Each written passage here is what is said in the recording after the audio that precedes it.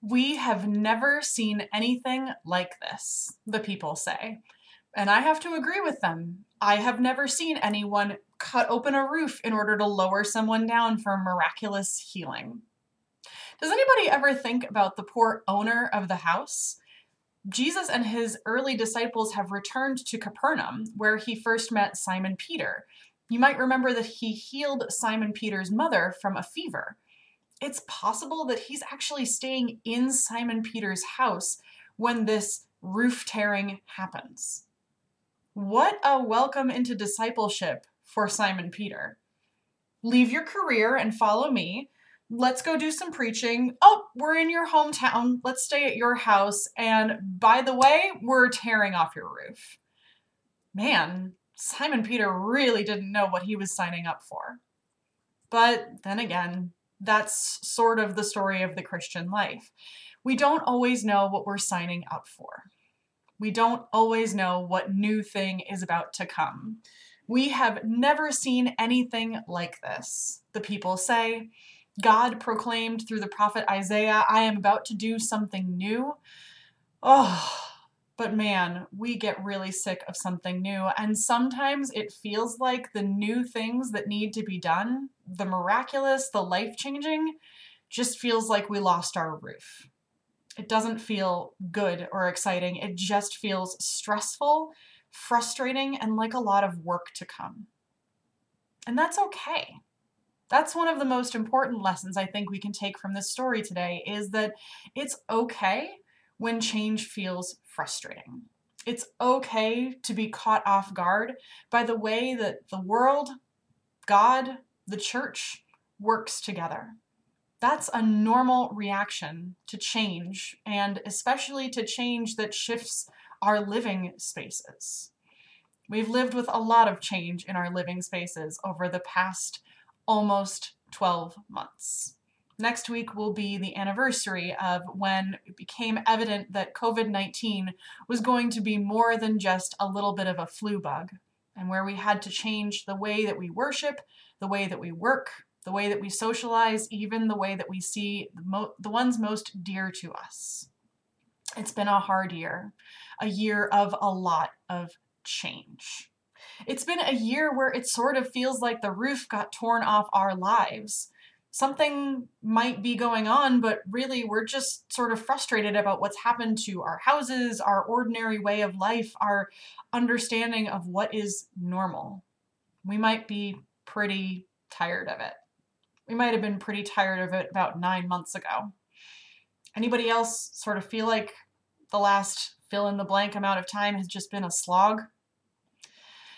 Thankfully, we do have a sunny weekend right now, and I hope all of you who can are going to get outside and enjoy it before the inevitable second winter, which always comes at some point during March when Minnesota pulls the rug out from underneath us and says, oh, did you enjoy that sunshine? Make sure you make it last. So I hope you all get to go outside and do something enjoyable, even if it's just for 5 minutes. But in all that, as we prepare to come up on the 1-year anniversary of our nation and our state and our church, recognizing how serious COVID was, and as we start to prepare for more vaccination and herd immunity in our communities, I wonder if we can ask some questions about that roof.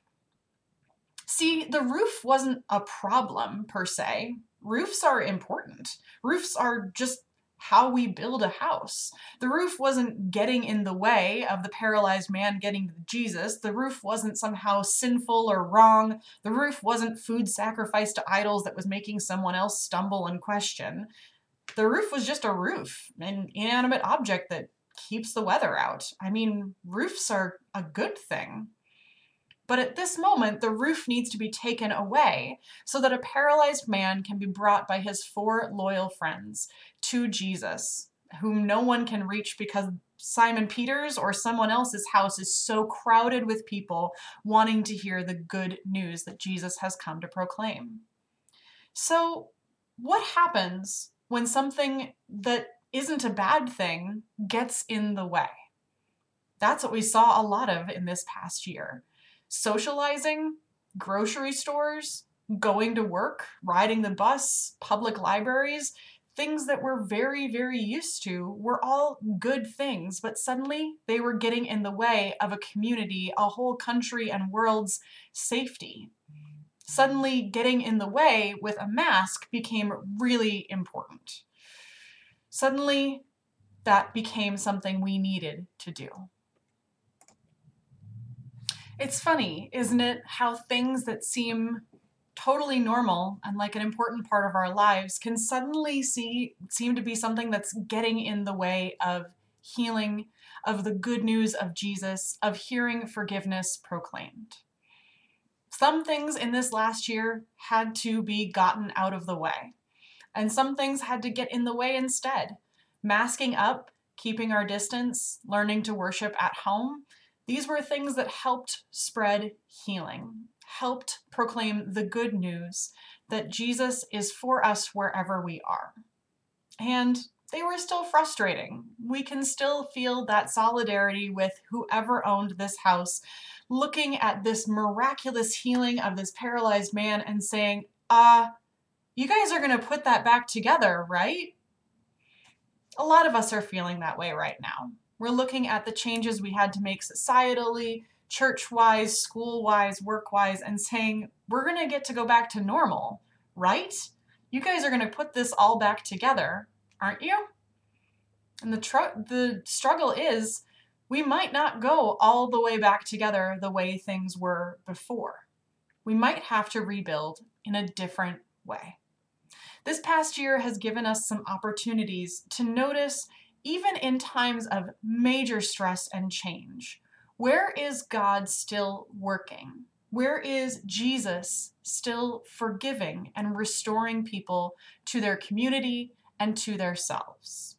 Some people during this time have had the chance to pay attention to who they are and parts of their life that might have been, through the busyness of the world, pushed away. Some of us have had to learn better how to ask for help or seek out therapy or other professional help when we need it, because this last year was pretty hard.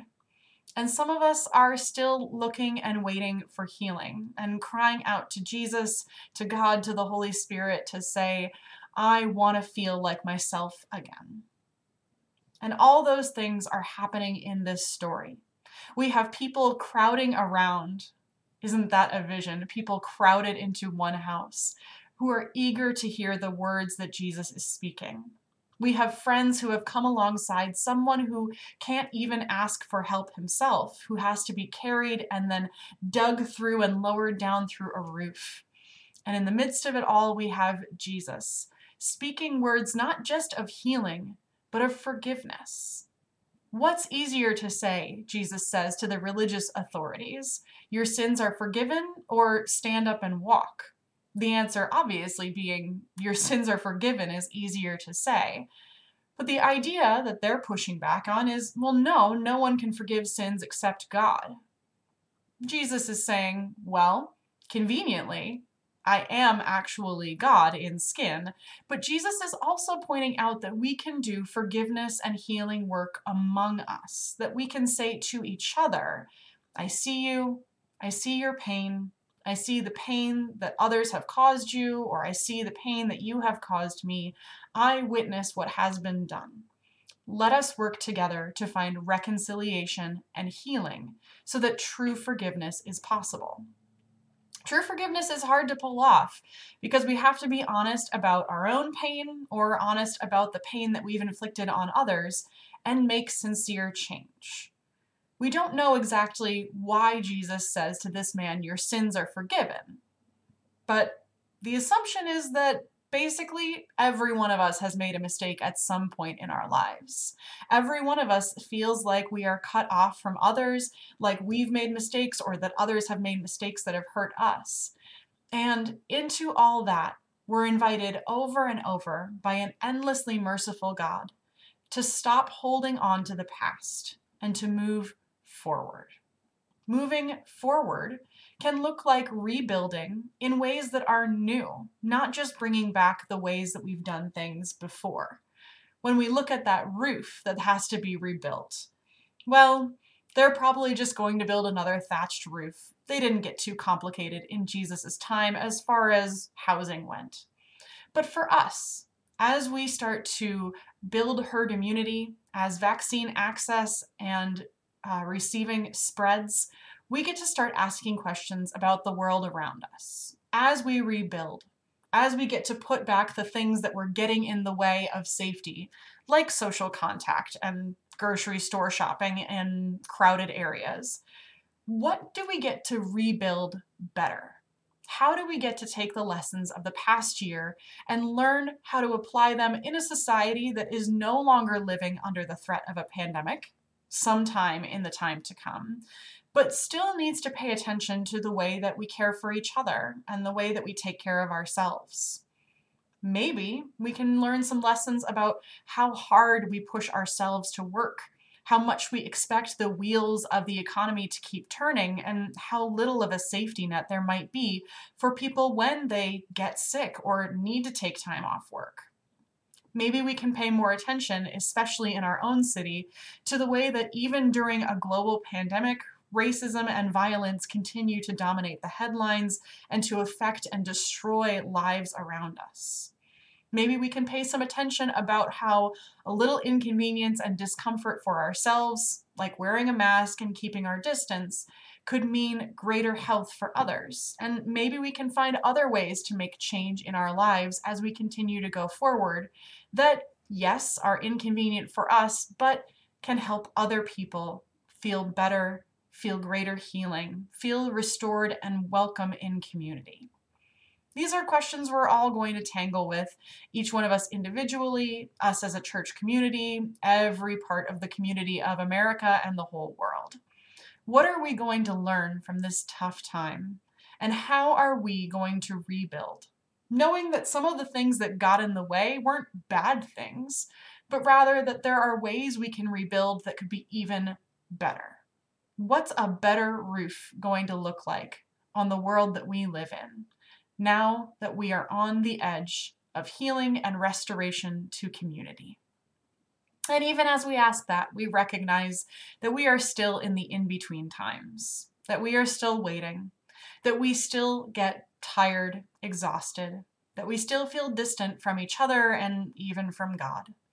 And so, even as we seek the lessons and things that we can carry forward into whatever the new world will look like, we also recognize that there is part of us that is alone or lonely or lonesome, and that in all that, Jesus is still walking with us.